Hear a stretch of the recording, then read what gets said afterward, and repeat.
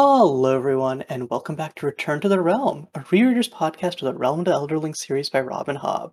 I'm Caillou, here with Alex and Leah, and today we're going to be starting Madship. We took a little hiatus in the middle there, do some life stuff, but we're excited to get back on track and continuing with Life Ship Traders.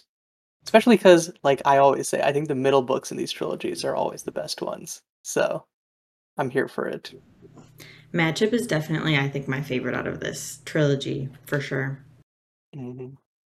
I think so too, but sometimes every time I reread something, my favorite changes, so we'll see. Mm-hmm. It's nice that it can do that all of these books are so good that you can have your favorite change, and it's not like some huge controversial thing like, oh my god, that one actually sucks, you know? Right. Yeah, no. So yeah, before we get into it, this is a rereaders podcast for the whole series, and not just this trilogy, but the full Realm of the Elderlings cycle, whatever you want to call it. So, if you haven't read all 16 books in the series and you care about spoilers for them, click off now. Otherwise, let's get into it. So let's start with the prologue, A Recollection of Wings. We're back to these pesky serpents. We have a little bit more context for what they are now, but still don't quite know what's going on with them. And they're still being mysterious and cryptic as shit. There's one line that I don't remember who says it or if anyone even says it, but it's the earth, the sky, and the sea, the three parts of their, I don't know how to say that word because I've only ever read it. Sovereignty? I've only ever read it. I've never heard somebody say it, I think. But that's like a big time serpent to dragon clue. Definitely. Also, I totally empathize with the only ever like read it and not seen it. I always used to think like Duchess was pronounced Duckus because I'd only. I was like, it just makes sense. Mm-hmm. But yeah, so I think if you watched our not live show for the last book, Jared was heavily picking up on clues that the dragons and serpents are like one and the same.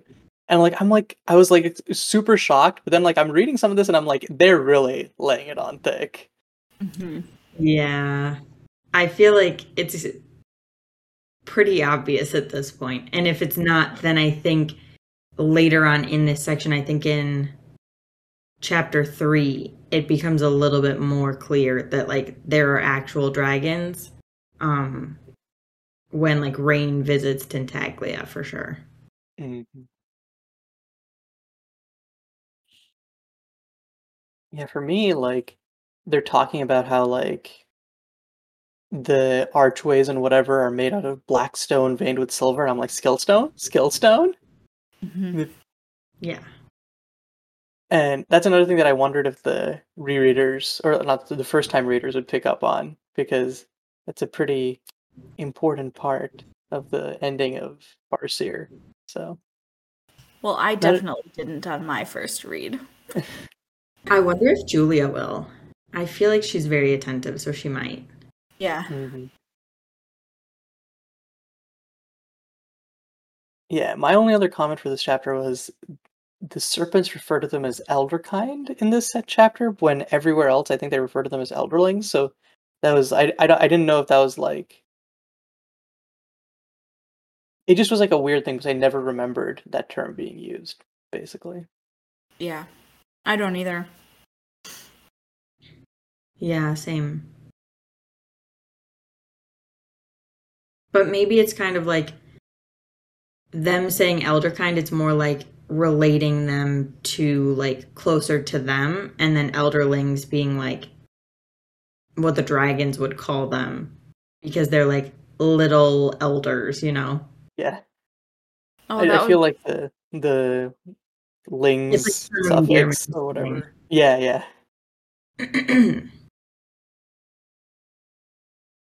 My only note was it like took me this long to realize that if the world had continued on the path that it was on, that like Clarice and everything like that wanted it to be, that all the dragons would be gone for real and like there would be no hope for them. Like it took me this long into reading that I'm like, yeah, okay, wait, it's actually hitting me. Because like even when there weren't any dragons, we were like, oh well, at least there are still the serpents, but all the serpents are now becoming these like mindless animals and really forgetting who they are. And if the fool hadn't set the world on this path and like helped out a little bit, then all of the serpents would have become like the tangle that Malkin and his tangle like met up with and like had to fight, and then dragons would be lost for real and there would be like no hope of them ever coming back. So it's really like kind of wild to think about. And it's also wild that like it took me this long to realize it and like for it to set in. It's that whole thing of like what one person's impact can do. Mm-hmm. They lay it on thick, I think, later on in this book with like Brashen as well. Brashen being like, "What's the point? We can't really do anything." And then Amber comes in. I remember this because I was looking back through. I had a bunch of notes of like, and when I first read this book, of like moments that Amber sort of like lets slip that they're the fool a little bit, and one of those is like in a conversation with Brashen. Ooh, I'm excited to get to that. Mm-hmm. I wonder if Brashen reminds Amber of Burrich too. Maybe even a little bit of Fitz. Just like, Yeah. stop eating the bad drug. Like, come on now. I know. Stop wallowing in self-pity. Mm-hmm. Brush Like, needs to get a stop. We have a world to save. Mm-hmm.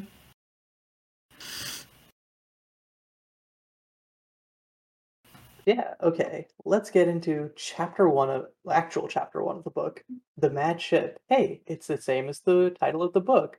Hey, it's also the name of one of our characters, Paragon.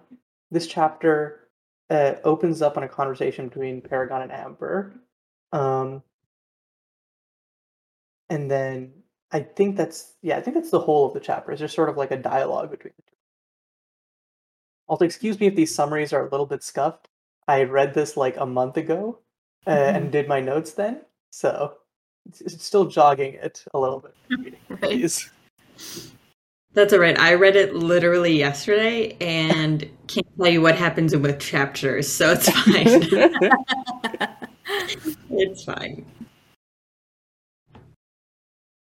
This conversation was one in which Amber was reminding me a lot of the fool, like the stubborn nature, and then there's one part where she says, I have a keen ear for rumor and gossip. More than once it's kept me alive. And that reminded me of like in the Fool, because they basically operate solely on rumor and gossip when making all of their decisions. Yes. I had a line too that reminded me of something that the Fool would say to Fitz. And it's Amber, and she says, "Can't you see I'm the only one who can save you?" Like that screams a line that she has said to Fitz or will say to Fitz. Like that's definitely something that has been repeated and will continue to be repeated. Mm-hmm. It's also really interesting because I think that if you're reading this for the first time, you could be like, that's sus. That's kind of like not a thing that you're supposed to say. And like I feel like it could like lead to people mistrusting Amber. But it's just like, from what we know of the Amber and being the Fool, they're so open that like that's just them being honest. Like, yeah, I genuinely think I'm the only one who can save you. Like, it's not cockiness or anything weird like that. It's like, I've seen all the outcomes and there's only ones that I save you. Mm-hmm. Yep.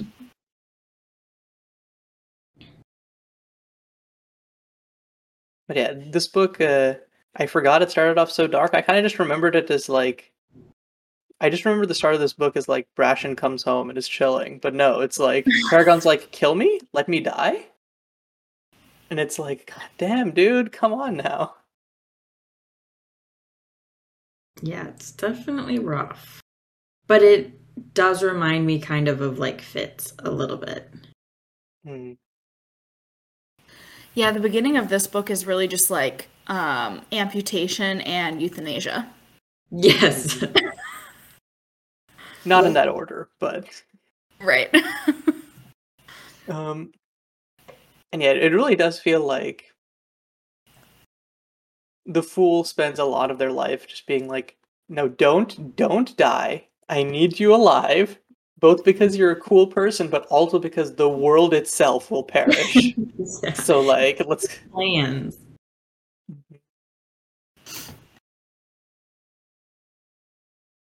Yeah, another line in that vein that like hit me was Paragon thinking to himself that he should try new things while he still could. It might not be much longer before his chances to experience new things are gone forever. And like,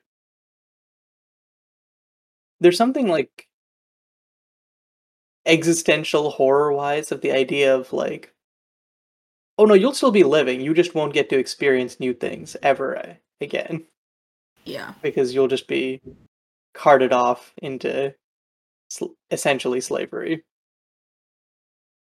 Yeah, that's. Or Paragon. I feel so bad, and it's so sad seeing the hope that he felt at the beginning when he's like, "Oh, see, my family would never sell me," and it's like, no, they definitely will. Mm-hmm. I'm not ready for the scene where uh like whatever her name is, Ludluck, comes and like tries to talk to him. I just remember that. I don't remember if, like when that happens, but I remember that being painful. All I remember about like the names of the Ludlucks is that one of them's name is Amos, but I listened to the audiobooks and when they first said it, I legit thought someone was named Anus. No. And I was like, why, Robin Hobb?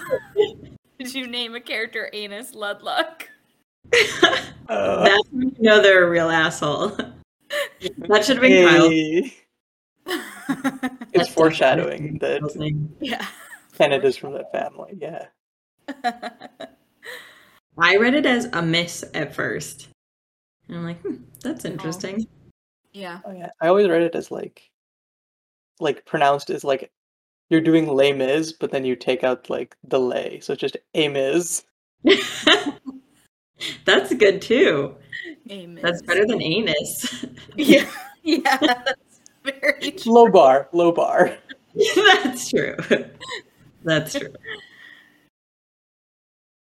Okay, speaking of Kenneth though, be good to move to the next chapter?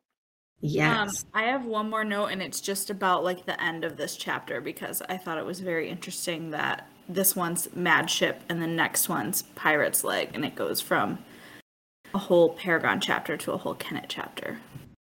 Ooh, I missed that this time. Mm-hmm.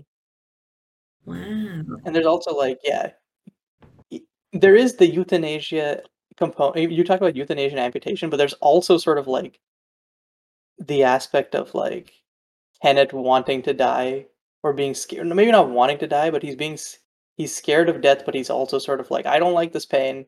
Okay, get it away from me. But yeah, chapter 2, Pirate's Leg. The pirate in question is Kenneth, and the leg in question is gone. He got chomped off by a serpent last book, and it got infected, and he's a stubborn asshole and won't let anyone actually take care of it. And by take care of it, we mean chop it off so that the infection doesn't spread.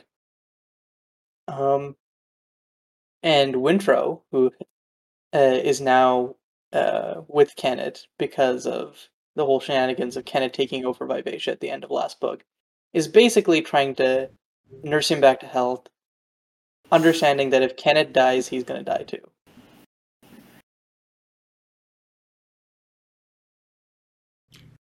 I definitely went into this chapter thinking that this is where the amputation happens just because it's called the Pirate's Leg. And I was like, building it up in my head, and then I'm like, it never happened. And I was like, okay. Feels fake. Yeah, definitely. Yeah. I was kind of on the opposite end where I was surprised that this was happening so early into the book because I kind of I kind of remember Kenneth suffering a lot more with the leg, but I think what it was actually is that I sort of like shifted where stuff happened in the books. Like I thought his leg got chomped off later in the first book, and then I think I thought it got amputated towards the middle of this book, but it's just that it gets chomped off earlier, so the whole timeline shifts. Yeah. There's like a lot of recovery time. Mm-hmm. And then he's like back to doing shit in this book still. So there's like a lot of middle ground we have to cover where he's like on the verge of death. Yeah, what happens is Bolt healing him like with the skill healing because of his leg, or does he get something else that happens? Because I was so confused. I'm like, when is Bolt coming out and they do the skill healing together? Something happens with the serpents that like freaks Vivacia out enough that Bolt comes out, I think. Or there's some traumatic event. I don't remember if it's with serpents or like a bunch of people dying on her deck again or a combination of the two. But something happens that like brings Bolt out. Yeah, I don't remember what it is. Serpent thing. I think the And healing thing might probably not be on Kenneth, it might be on Wintrow, right? Because when Wintrow gets when he falls on top of the serpent and like burns his whole body. Yeah. That has to be Vivacia because Bolt wouldn't save Wintrow, would she? I don't think so. Well, y'all are talking about Bolt involved in some skill healing. I don't remember that at all, but the only possible healing I can think of is that. Well, Bolt and Wintrow and the ship. I think that it's Bolt because she's like, I can show you things, I can teach you to do things that like all these other people. And like something happens to Kenneth and he's like in the stateroom or whatever, and Bolt is like, I think it's Bolt. Because she's like the dragon and like they know how to heal and like they shape their elderlings. So she like shows or like guides Wintrow through skill healing Kenneth. But I just don't remember what happens to Kenneth to make him need the skill healing. Yeah, probably like I feel like I'd remember him losing another limb. I vaguely remember it. Right. I don't know if he can't get stabbed or something weird like that. Like I have no freaking clue. So I was just assuming that it was something with his leg. And I'm like waiting for Bolt to come out and like fix the leg already, but like it's not happening. But we're 4 chapters in, so I'm like expecting the whole action to be like in this section. I remember there being like a long section where Kenneth's basically useless and Wintrow's like worrying about whether he's gonna live or not.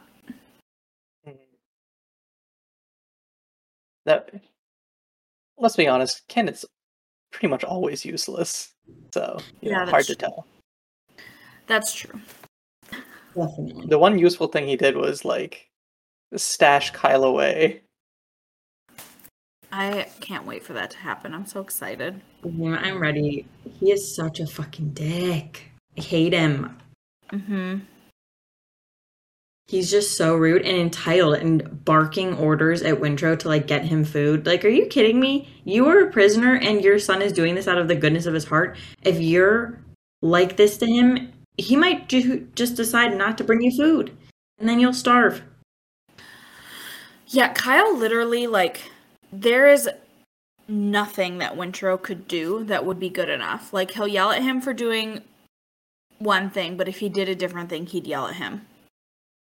Like, Wintrow can't The only thing, like, Kyle would be proud of him for doing is if he single-handedly killed every single pirate, and then, like, knelt for him and went, like, Kyle, my father, I give you the ship back.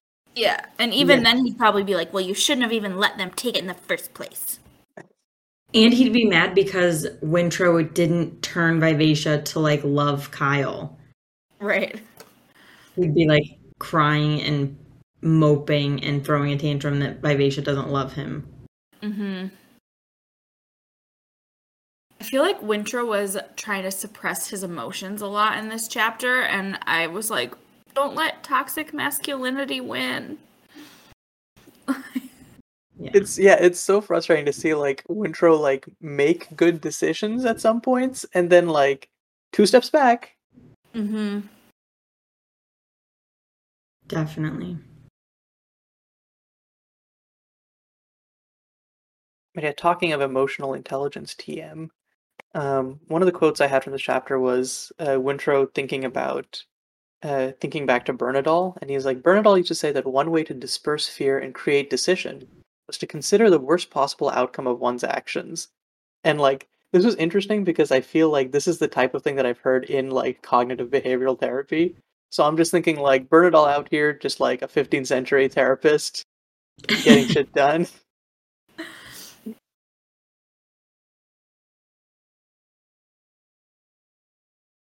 Um, and yeah, also like Wintrow's like, I scarce know who or what I am anymore. He boy is going through an identity crisis. Yeah, truly. Like, I feel like the first book, he's a priest. This book, it's like he's confused about what he is. And then the last book, he really comes into his own as like a sailor and a vestran. And also a pirate. Like, he accepts the pirate life pretty easily. And I'm like, Doesn't wow, he end up being king of the Pirate Isles? Until him and Edda get together, right? No, Edda, he like pines after Edda forever. And like she's like, Kenneth has my heart forever, so I can never love again. I think they might end up together at the very end. No, I'm pretty sure they don't. Because I know that she's the queen of the Pirate Isles. Like, and he ends up he's her advisor. I don't know, like they might just be like business partners, but I don't know. I think he's just kind of her advisor, and that like Kenneth's baby is the one. He's like the regent or whatever for like until the baby grows up, I think. Have regents? Do pirates do regency? I think they did their kingdom. Yeah. I guess so.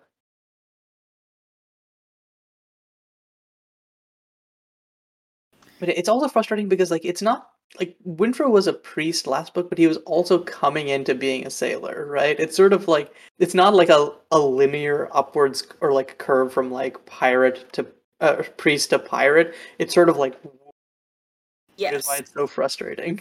Mm-hmm. It's such a like a will he won't he moment. But it makes sense why it's like that, because Amber does say that Wintro and all of the Vestrites, I think, can kind of look at their fate and decide against it and like push against the tides of fate. And that's why she's so drawn to them in the first place. So it makes sense why Wintro is like fighting his destiny of becoming like a sailor and then eventually a pirate. Mm-hmm. I feel like that's also just how life is. Like, you don't just go from one thing to another thing. There's like a long wishy-washy time where you're thinking about it and like a transitionary period until it's realistic. Yeah. It's realistic, which makes it relatable, which makes it acutely frustrating. Right. It's annoying. Like, you get to a point where you're like, you're not going to be a priest. Just stop talking about it. Mm-hmm. Yeah.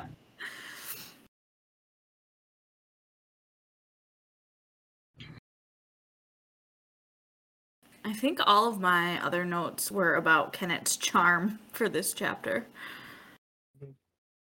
I have 2 notes only. And my first, so my first one is Wintro saying, I have little say in anything that happens aboard you anymore, talking to Vivacia, acting like he had very much say in the first place. Like, he never had anything. Like, he's being just a little possessive, just a lot. He also never had any say. Like, Kyle would never have listened to him. The sailors didn't respect him at the end. So, like, you don't have any say.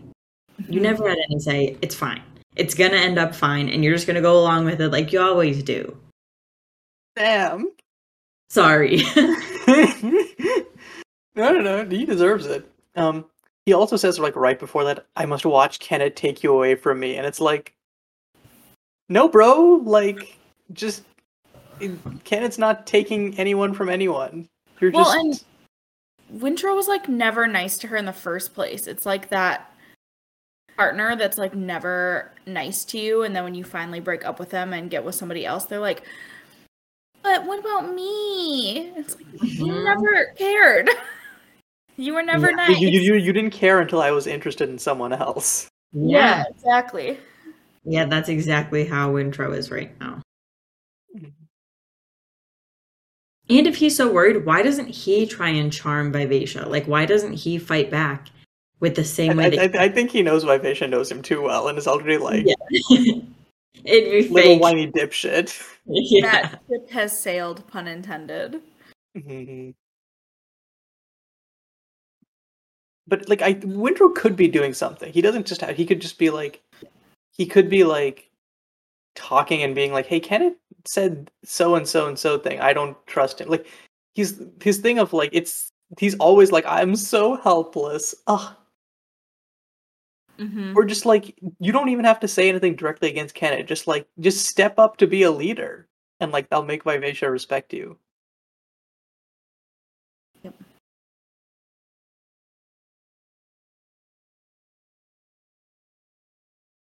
Anyways, the charm. Tell us about it. Tell us all. Well, I kind of got the sense that, like, I think a lot of the Wizardwood objects don't know that they're supposed to be a dragon because of, like, the familial blood waking them up and whatever, but the charm, I feel like, might know.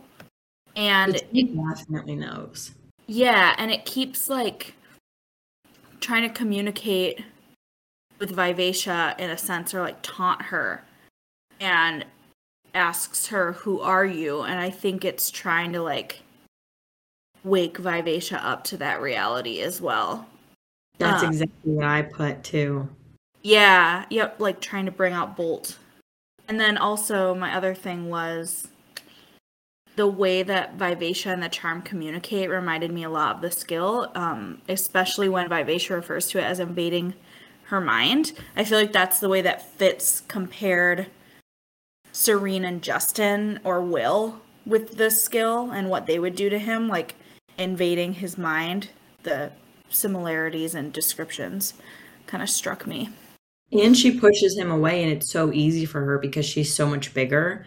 That's definitely like the skill. Yep.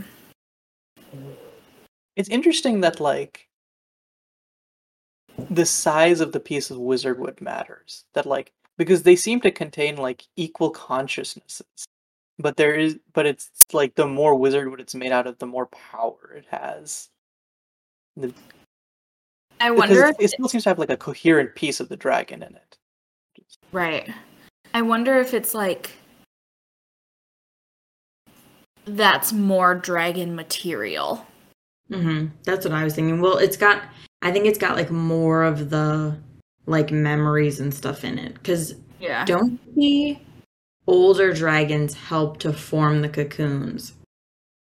Yep. So it's like a mix of the old dragons and like the ones who would have been. So like more ancestral memories, TM. Yeah. Right. That makes sense. I'm just so confused about the charm's motivations, honestly, because like I know. Me too. like why does it care so much about Edda?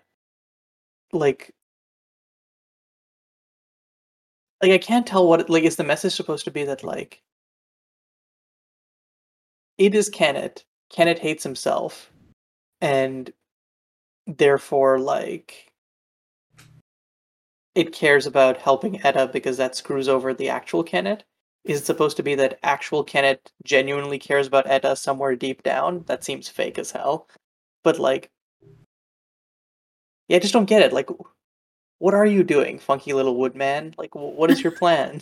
I don't get it either, and it bugs me because I do not remember getting an answer to that in this trilogy. Like, maybe we'll get one that I don't remember, I just But remember like third book, the charm's like, "You're going to your destiny, Kenneth. Destiny approaches. Ooh, destiny!" And I'm like, "Fucking give us something." yeah. Yeah, I don't remember either at all. I think that the charm has his own motivations, and I think it's more like the dragon inside the charm than it is like Kenneth. But the charm obviously knows all of Kenneth just because it's attached to him and like looks like him and stuff like that, but it's mostly like the little dragon talking. But why would the dragon care about Edda? Maybe he would like want her to be his elderling or something like that. So he's like, she's mine, and he's got an attachment to her. Or Or maybe he like like, knows if he knows like all that's going to happen to Kenneth already, he knows that she's important to like bringing the Pirate Isles together and ultimately like bringing dragons back or something like that. Like maybe he knows. but how would the charm have that much prescience? Is my thing. I don't freaking know. He's a charm. He's just a Magic. fucking dragon in a piece of wood. Yeah. Dragons don't have those powers. We know dragons. Dragons are losers. Don't let them hear that. They'll definitely eat you. Uh-huh. Um.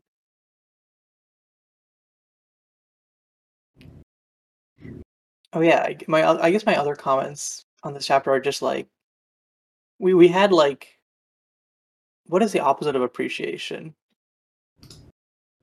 I don't know. I don't know what the word for that is. Well, we had the Disinterest? opposite of appreciation for Wintro, and now I'm having Wintro appreciation hour, where like Oh, yeah, we were hard on him. Yeah. no, he deserved it, but I like how Wintro manipulates the situation against Sadar when Sadar corners him outside of Kyle's cabin, and is like, "What are you planning? Where's like I don't remember what the specific thing was, but Sadar was basically like trying to get the one up on him and be like, "Yeah, you're like the captain's son. We shouldn't trust you." Um, and meanwhile, Wintro just makes Sadar look like a lout, a fool. Like even if Wintro doesn't feel it, he's definitely grown in being able to like handle social situations and people. Yeah, I noticed that in this whole section. Like, he's better about talking to Sa'adar, and then when he's talking to Brig as well in the last chapter, he like thinks about what he's gonna say to get what he wants. Like, he's getting better at manipulating the situation to his benefit. A lovely I know. example of that is that he's thinking before he's talking. Thank God, we've reached step one. Right. I noticed something similar like that when he's with Kenneth. He like assesses the situation and realizes how dangerous it is for him to be around Kenneth when Kenneth's being so vulnerable. And he's like, I need to sneak away or he will have me killed. And like he realizes that so quickly. And it was very refreshing to get that because I feel like our Fitz would not be like that. Yeah, I guess the way I see it is like Wintro always like had this type of like thought process for like macro level stuff, like what he wants to do with his life, philosophy and whatever. But he never like got like micro level interactions, and he's starting to like apply the same like chain of logic to those. It's like, yes, every situation is important. Mm-hmm.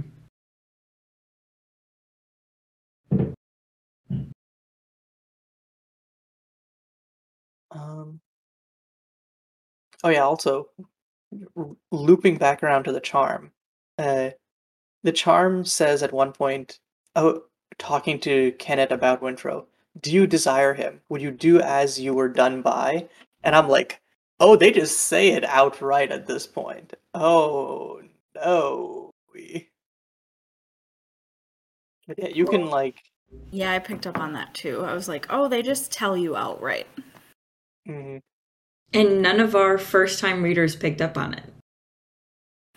I guess it's a smaller thing and it's not noticeable on the first read because you're like so focused on the dragons and the serpents and trying to figure that stuff out that you don't see the smaller.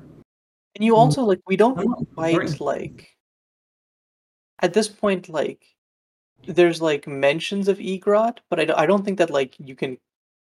I think that you'd have to be pretty sharp to like put together all the pieces with like Kennet and Egrot and all of that. So it's just Yeah. sort of like done by whom?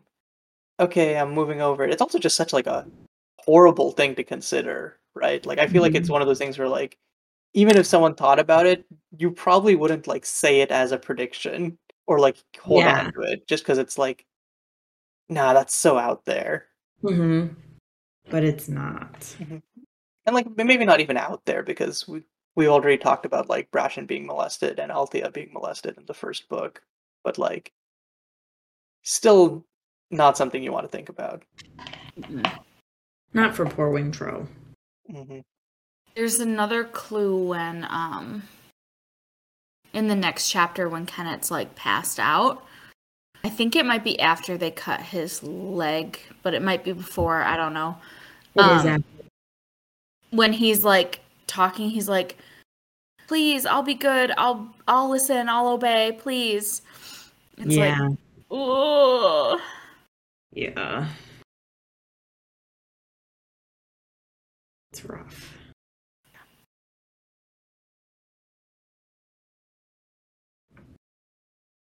It's also interesting, I'm just drawing now, like how Paragon acts at the beginning of chapter 1 and he's acting like a little kid, and then at the end of chapter 2 Kennet is kind of showing some of those signs of being like a little kid too.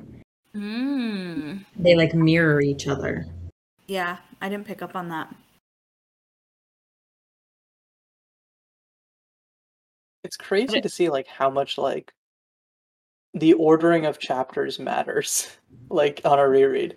On the first Yeah. time it's like, oh yeah, okay, we're going back to this character. But like everything flows. There's always a purpose to where things are placed. And you cannot just skip ahead to read the next Kennet section when you think he's dead to see if he actually dies, because you miss way too much. Also, I like skipped ahead to see like how long it took until we get a Kennet section again, and it goes from chapter 4 to I think chapter 8. Like the beginning of chapter 8 is when Wintro is back and they are like talking about how he's like dead and like not breathing. They really So clickbait. Yeah. yes. And it takes forever too. You're like reading boring sections. It's like Malta, and I think like Althea has a long ass chapter, and it's like you're like, where is Kennet? Is he actually dead? The disrespect. I thought we were a Malta liking household here. Look, we do, but Malta's life at the current stage it's in is not very exciting Right. compared Engaged? to the other Vestrites' lives. Mm. Yeah, okay, Until that's we fair. get Brandon, then it is exciting. Mm. Too exciting. Yeah.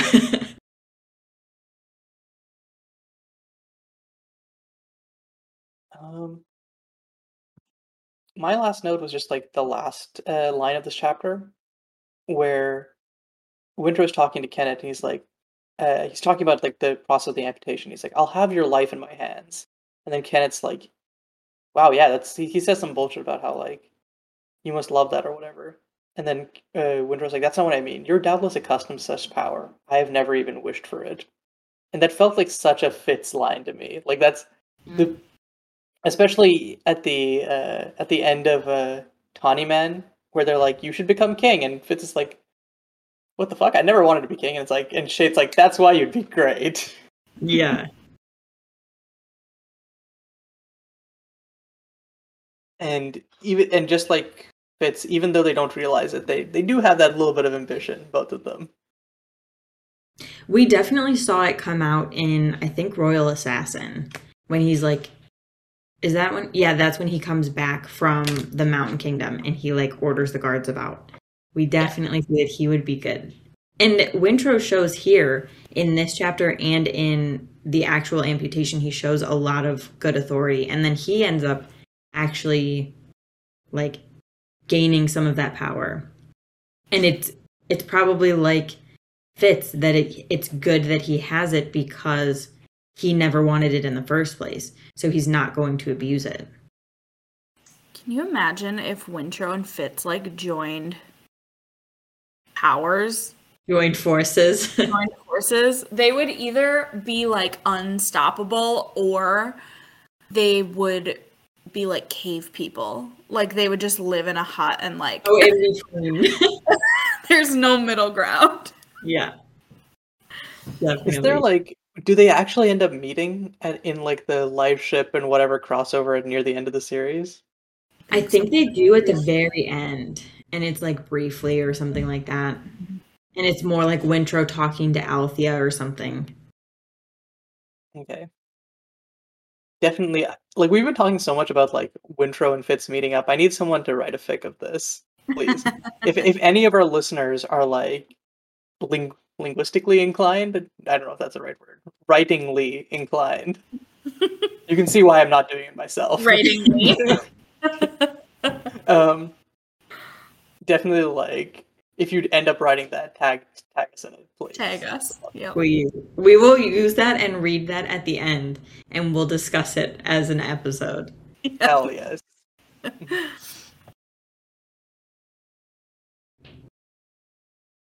But yeah, that's all I had to say for this chapter. Do we have anything else? Nope, not for me.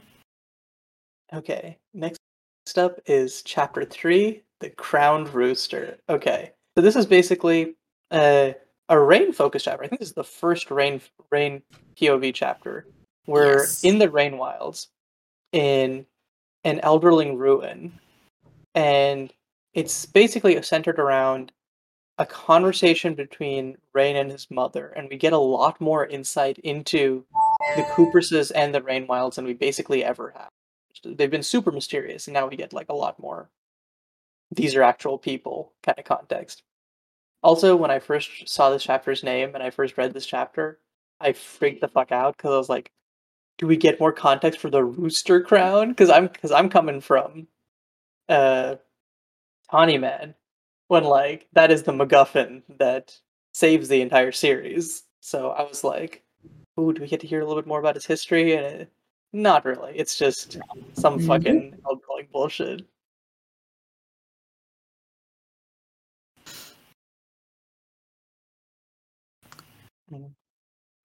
One thing this chapter reminded me of is like, have you guys ever heard about how, in the Victorian era, Europeans would go to Egypt or like buy mummies at auctions, and then they would have like parties with all their other rich friends and unwrap them together, and then they'd like grind up their bones and eat it for like, because they thought it would like live forever or whatever. There's no way that's real. Really? That's real. I saw it in a documentary. So macabre.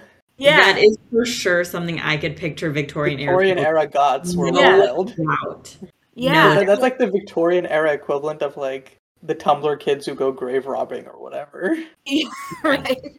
Well, the way that the Rainwilders will just like go into the old Elderling cities and like loot stuff and then sell it. Or like, we know there's creatures in these wizardwood logs, but when we make a ship out of it, it's expensive, so let's do it anyways. Like, it's like they're probably dead, and if you can hear it talking to you, don't listen. It's just the memory. Yeah, it was giving me Victorian mummy eater vibes. I can totally see that. How many monsters can we compare the Cooperses to? Vampires, Victorian mummy eaters, you know.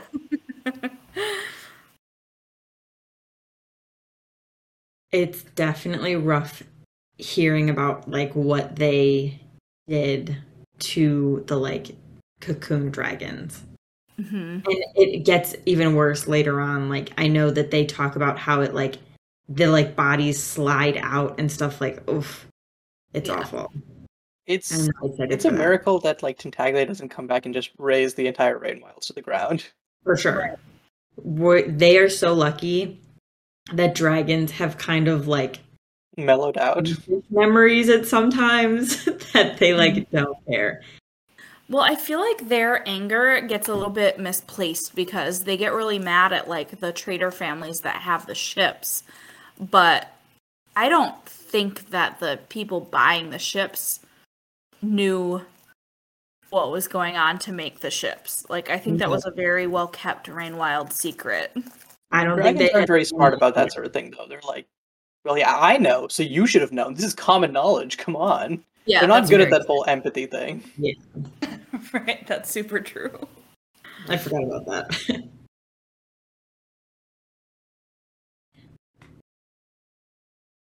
Um, one of the first things that happens in the chapter is like Johnny calling Rain like young, and I think that's probably the first time that we realize that Rain is still like actually a kid and not like a 30-year-old like vampire child.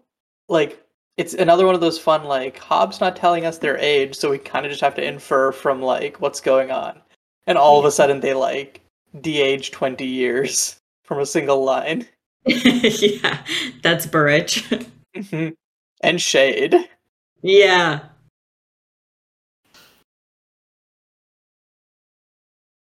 I just thought I drew some ties between Johnny and Ronica and kind of how they like run their family. And it's very much matriarchal for both of them. And it's also like they both kind of desire like control over their family and like I have this plan, so you're going to follow this plan, and this is how we're going to do it. It's just they have two very different ways of going about it. Like, Johnny is much more, like, smooth and subtle. Like, she steers Rain in the direction that she wants him to go, but doesn't, like, force him. But she does it with, like, distraction and, like, then eventually, like, I'm your mom, this is what you're going to do right now. And, like, making sure that it's not seen as a question or any way that you can get out of it. While Ronica is very direct and kind of, you do what I say or else. And that clearly does not work very well for her family. And like, speaking of her family, I love Rain being like, Malta is a woman who enjoys mystery and intrigue. And it's like, true. And then he goes on to say, I think that was what first attracted her to me. And it's like, no. It was your money. Well, not yet. At some point, that will be the thing. But no, she doesn't like you, homeboy. I'm sorry to say. She thinks you're warty underneath your veil. Mm-hmm. Isn't it a good thing that unlike the other people, he's like soft, deformed, and actually kind of hot? Isn't that great? Otherwise, this wouldn't be a good love story. Soft. Thank you, Robin Hobb, for these great messaging. Yeah, fortunately fixes that a little bit in Rainwilds. My god. Yeah. There was one line that when I read it, I was just like, this is so painfully obvious that the wizardwood logs are cocoons.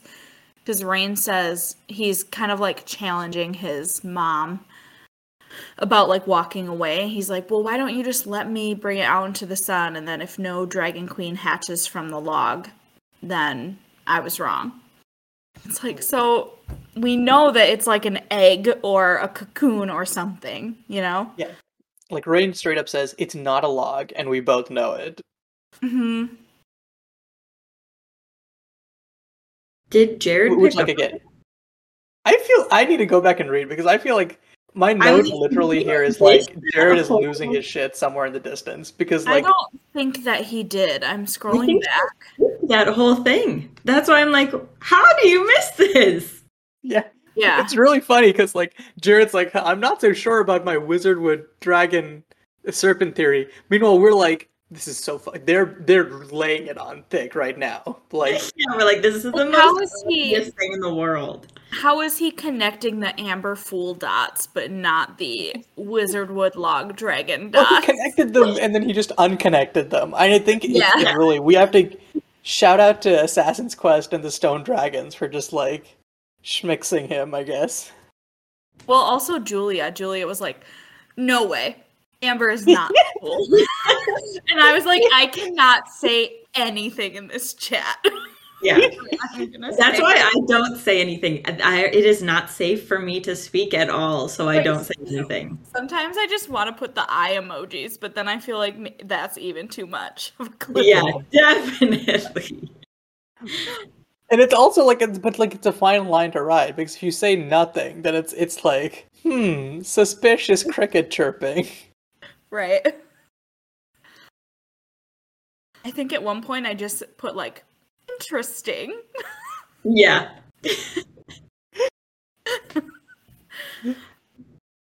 Those are certainly thoughts. Right. Thanks for sharing. You got some generic Gmail like autofill replies. Yeah.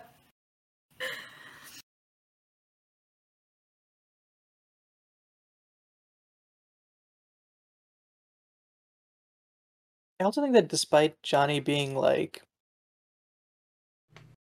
manipulative of Rain for sure, she definitely like, I feel like, respects Rain more than Ronica respects Malta. And I think an interesting parallel is like the Johnny being like, "You are still young," Rain being like, "If you mean stupid, say stupid." No, I meant young. Like she feels like she's mostly honest throughout everything she's saying here. There's definitely some little minor lies or manipulations there which are not great, but for the most part she's just sort of straight up with him. Yeah, I think Ronica is becoming more like Johnny with Rain with Kefria than Malta for sure. Like she definitely has zero respect or anything kind She also toward like doesn't Malta. think of Malta as young. She has like these weird things where like she's like, Malta is young, but also Malta is like this cougar predator or whatever, and it's like, Yeah, huh? very weird. Mm-hmm.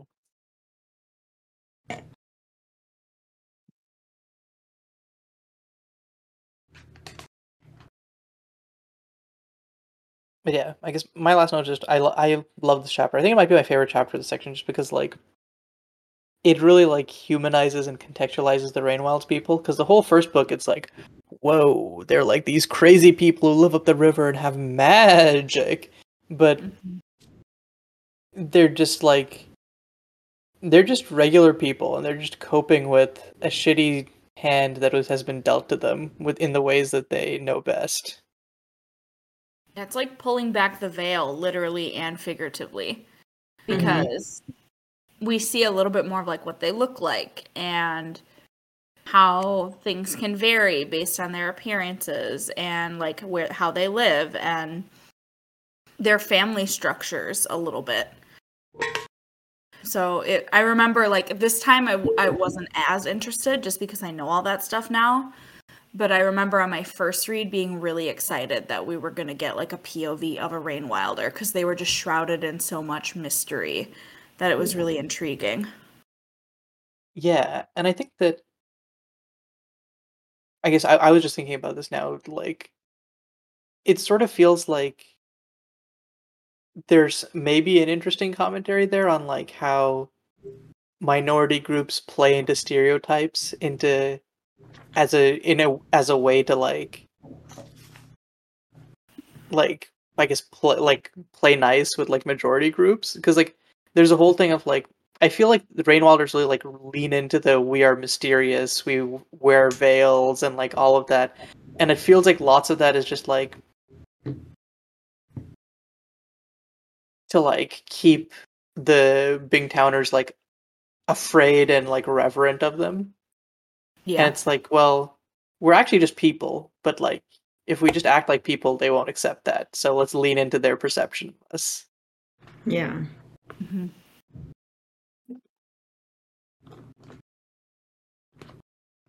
Um, okay, so we good to move to the last chapter here? Yep. I think so. Okay, so this is chapter 4, Bonds. Um, we're back to Kyle and Wintro, and oh boy, is it a problem.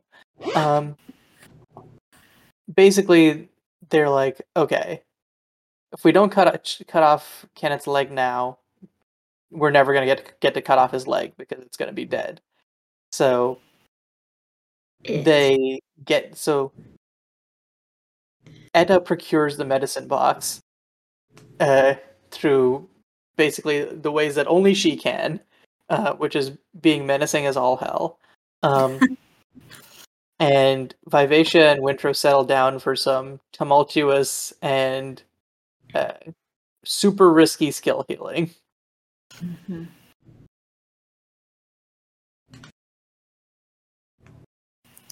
When Etta goes to get the medicine box, and there's that whole like basically pissing match between her and Sa'adar.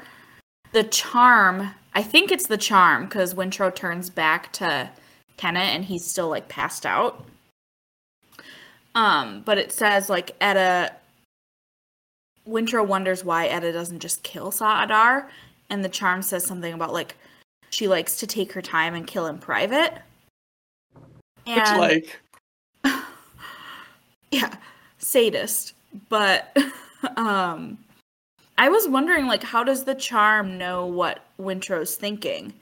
Is the awareness between the charm and Kenneth, and then Kenneth and Vivacia, and then Vivacia and Wintro, like, strong enough that the charm on this side can, like, sense Wintro's thoughts on this side?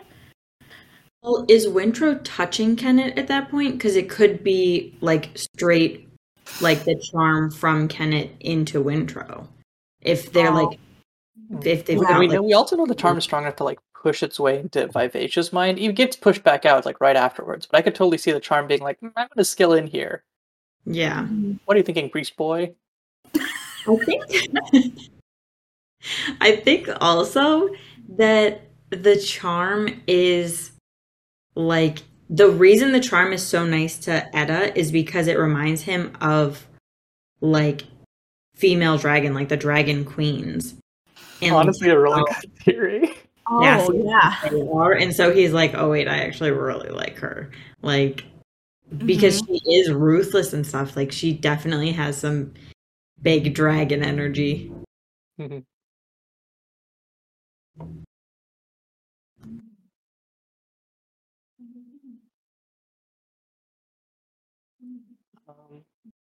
Yeah, which is also like why I hate the animosity between Vivacia and Etta. I'm like, just be friends. Right. Like, I actually kind of like it. Like, it definitely makes sense why they're both like that, especially if Etta does have like some dragon qualities and tendencies. Like, it makes sense that they would be fighting for like dominance over the male. Right. It's very territorial. I'm just like, I want everyone to get along. It makes me wonder if this series would pass the Bechdel test. Bechdel test. Yeah. I don't know that it would. Mm-hmm. I'm trying to think off the top of my head, but I don't remember. I think it probably does at a few points, but also I think that like maybe like when Ronica and Kefria are talking or something. Mm-hmm. When they're talking about Malta, it does. Yeah. And they definitely just like talk about finances at times, but that's true. Yeah, I think that like the Bechdel test is sort of like good as like a quick litmus test, but also like I think like from the themes and everything, it's pretty like explicitly like feminist, or maybe if not feminist, just like neutral. Yeah, I would agree with that. Like there's definitely some like stuff in the third book that I'm not so sure about, but that's for the third book.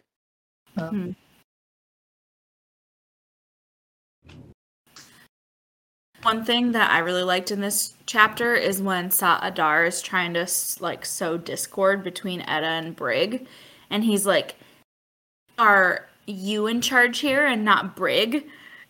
And instead of it working, Brig just like cackles. Yeah.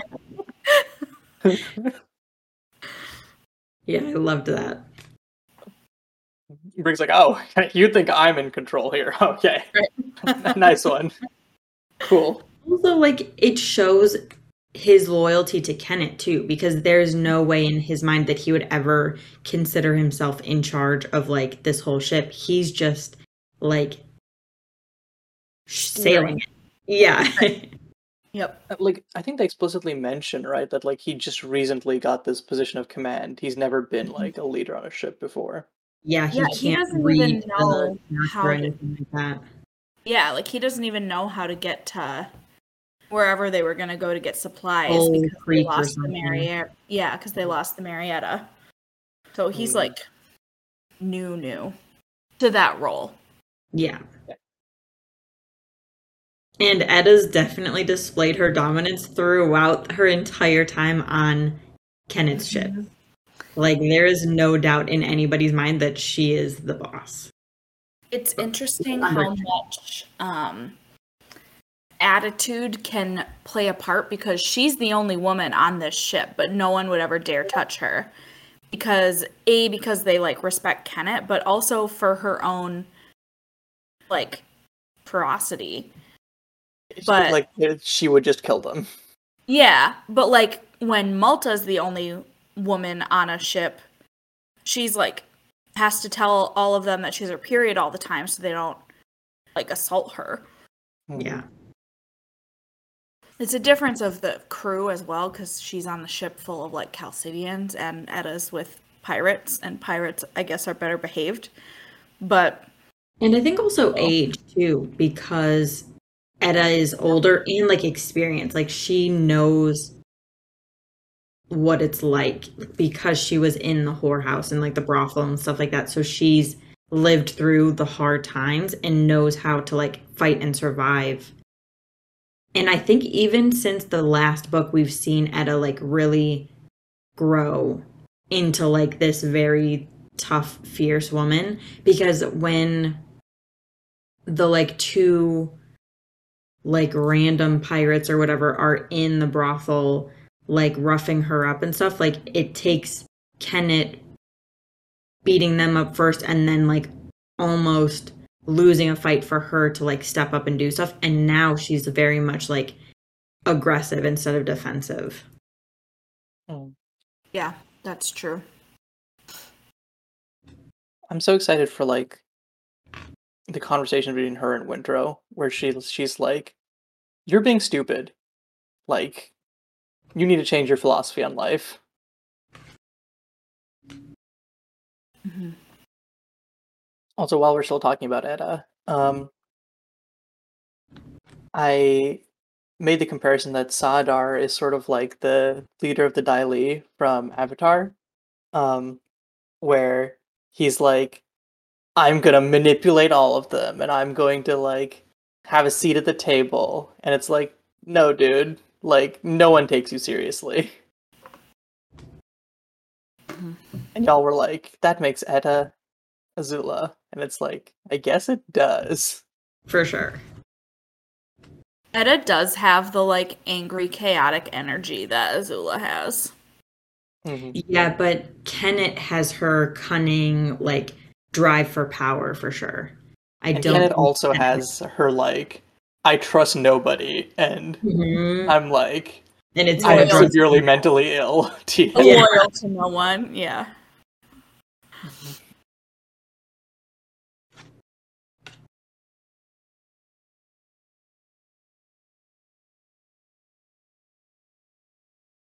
I guess shifting over to like the actual healing scene with Wintrow and Kenneth.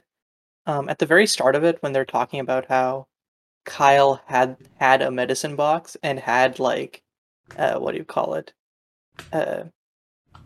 Like pain relievers. Yeah. And didn't give it to Wintrow when Wintrow needed to cut off his finger. I wish we like. There's so much going on, and we don't have time to dwell on that. But like, God, Kyle is such an asshole. Kyle is a monster. So messed up. His baby. Like, I think about if, like, my dog had to go through something like that, and I had, like, medicine for him, I would, like, I'd be in danger of giving him too much because I'd be too worried. Yeah. Mhm. And it's like Kyle's a child. And he's like, fuck him. He can cut off his finger without pain meds. It's the manly thing to do. Right. But he won't even be the one to cut the finger off, even when Wintro like calls him out to do it. Mm-hmm. It's really lucky that Wintro has Vivacia as like the skill pain relief. And then Kyle gets mad at him for not like acting in pain enough. So He wants to see his son suffer. Kyle is ridiculous. He wants it to be a lesson of like, you are stupid and you made a mistake and now you're going to suffer the consequences. And it's like, nope. Mm-hmm.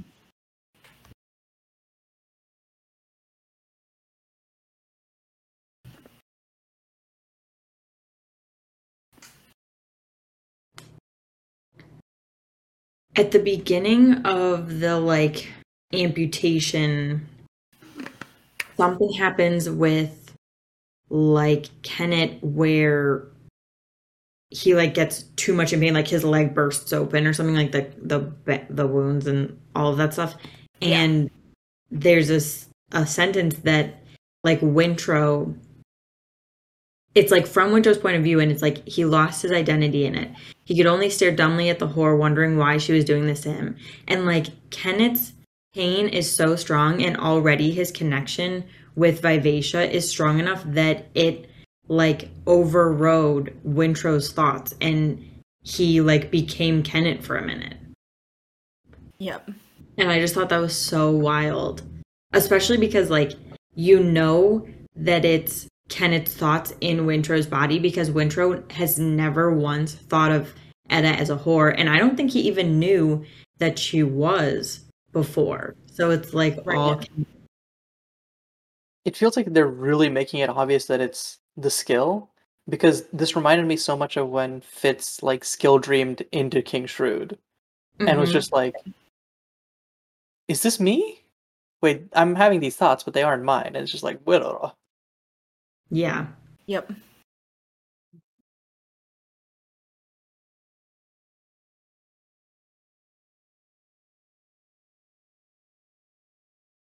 The amputation scene is really gross.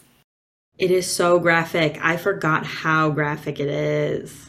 Hob does, like, there's another thing that's really gross and graphic in Farseer.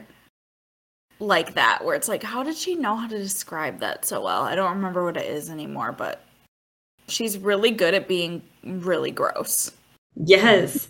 The fact that she writes about, like, the muscles and tendons, like, moving around still, like, ugh, I could throw up just thinking about it. I hated that. It was so gross. But it was so well done, which is, like, I'm very impressed with her, but also I don't ever want to read that section again. Thank you. The part that really gave me the ick was when, like, he cuts with the knife, and then when he gets to the bone, he has to saw through the bone, and then he, like, finishes sawing through the bone, and then realizes he's, like, sawing into the leg, and then he's like, oh, no, that's not a clean cut, and then he, like, has to yank the saw out of, like, the mush. I know. It was so gross that when he like put his hand on Kenneth's leg, his like fingers and stuff squished in the skin, and like because it's all dead and decaying, like, oh my god, it's all so gross. It's so y'all remember this stuff? I be reading it, and then one word goes through my eyes and then out the brain. Like, oh, I wish I just read it last. That part I just read last night, so it's fresh for me. I don't think they're unlike Kenneth's leg. It's so gross. It's really gross, yeah. And thank goodness, I'm just going to say this, I am so glad that Vivacia didn't eat his rotted leg. I'm so glad that he threw it over and the serpent got it and not Vivacia, because oh my god, that would be so gross. It might be, the thing I'm thinking of might not be in Farseer, it might be when Wintro cuts his own finger off. Because that part's really detailed and, like, long and gross, too. Yeah, it definitely is gross. And why does she eat it? Like, she grew up in, like, a rural, like, she had, like, a rural upbringing. I kind of feel like maybe there's, like, an accident or something. Where she could have, like, like, I don't know. I think I talked about this. There was something in Farseer where this came up. I'm pretty sure. But I'm sure that something gross happened then too. it's like it feels like a little too detailed to just be like research. Well, and so many horrible things happen to Fitz, like the arrow wound and stuff is what I'm thinking about, and like how it like tugs and pulls at him, and like how he's always aware of it. Like that's not something I would remember or like know to write about and like keep going with. And I feel like there are other types of serious injuries where she sort of like glosses over them, like the stuff that happens to the fool in Tawny Man. Like we just we know like we sort of get like the outline where it's like back's been cut off, tongue is gone, but like there's not that like visceral level of detail. Mm-hmm. You can like look up stuff on YouTube. Like I know before I had my shoulder surgery, my mom and I made the mistake of looking that surgery up on YouTube, which like never do that. If you're going to have surgery, never look it up on YouTube before you go in for surgery. But I wonder if she like watched videos of like an amputation or something, because it's detailed enough that it's like, yeah, you could read about what happens, but like it feels You like have to see it to describe it. Right. Yeah. Right. I can't even imagine. I got queasy during the like when I first watched I'm bringing it back to Twilight. When I first watched Breaking Dawn and like Bella The baby burst out of the her. baby. Yes, I got queasy just watching that. I cannot even imagine watching like a real life amputation. I would throw up all over. I just can't handle that stuff. We turned the video of the surgery off very quickly. And it wasn't even like a cut open. It was like there's like 4 microscopic poles things. and they go in with like these poles and they're like moving them around and we were like, turn it off. Yeah. About 30 seconds. I could not do that. Anyways, all of you are welcome for all of this graphic medical description we're doing. Yuck. Yeah, I think fortunately this is like the last like really disgusting thing until like Wintrow gets messed up. And even that is like more like, oh no, he's bubbled up.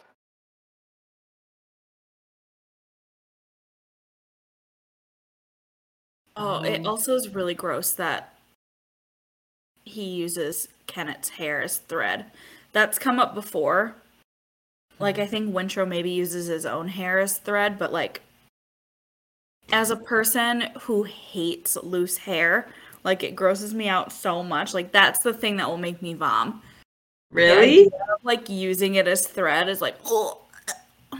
I thought it was so smart. I'm like, that actually kind of makes sense. I wonder if that works in real life. No. I think it does, right? Because like the idea is that the issue with other stitches is that like your body rejects them. You have to like, take measures to avoid that. Again, I am not a doctor, so don't fucking quote me. None of us are, clearly.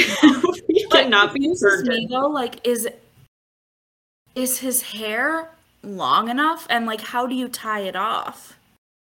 Because it was like, oh, Etta gave him more of Kennett's hair for thread. You just like group it up together and then like tie it in a tiny knot at the end. Like, I don't get it. Well, so my uncle's a paramedic, like firefighter. So I asked him, like, whenever I think of random things that I'm like, I don't know this, but I don't want to Google. So I ask him. And when you're like sewing up somebody, like when they have a cut and you're supposed to do stitches, you do it like each little thing is its own knot. So like you tie one. It's not like clothes where you're doing the same thread. Okay. Like you do each one separately, but with Wintrow in the leg, I picture it being like, the end of like a hot dog or a sausage where it's like pinched at the end. I imagine him like going in and like making it a little circle sewing. That's how I pictured it. So like kind of got a little sausage leg. That's definitely not how it's described, but that's how I'm choosing to picture it from now on. That is totally how I pictured it. And like I like imagine it being like, you know, like those like circle pillows that have a button in the middle where they're like Oh, fluffy yeah. things. I was like, so it's like nice and pleated on the sides and stuff. Like it looks really fancy. That was how I pictured Winter sewing it up. I'm sure that's not correct, but that's what I pictured. He put pleats into Kennett's like Yeah. extra leg flesh that he It sliced. makes it look nice. Yeah. It's, you know, a design He's an artiste. element. Of course. So that was my picturing of it. I love Thank you it. for that picture. We needed that. Like, genuinely. Okay, I don't think we're gonna top Kennett's sausage pleated pillow leg. So I think that's as good a note as any to end on. Yeah. Yeah. Thanks everyone for watching. And we'll be back now to our weekly schedule. This will probably be coming out on Tuesday, but expect regular episodes on every Monday otherwise. Okay. Thanks everyone for watching, and see you next time. Bye. Bye.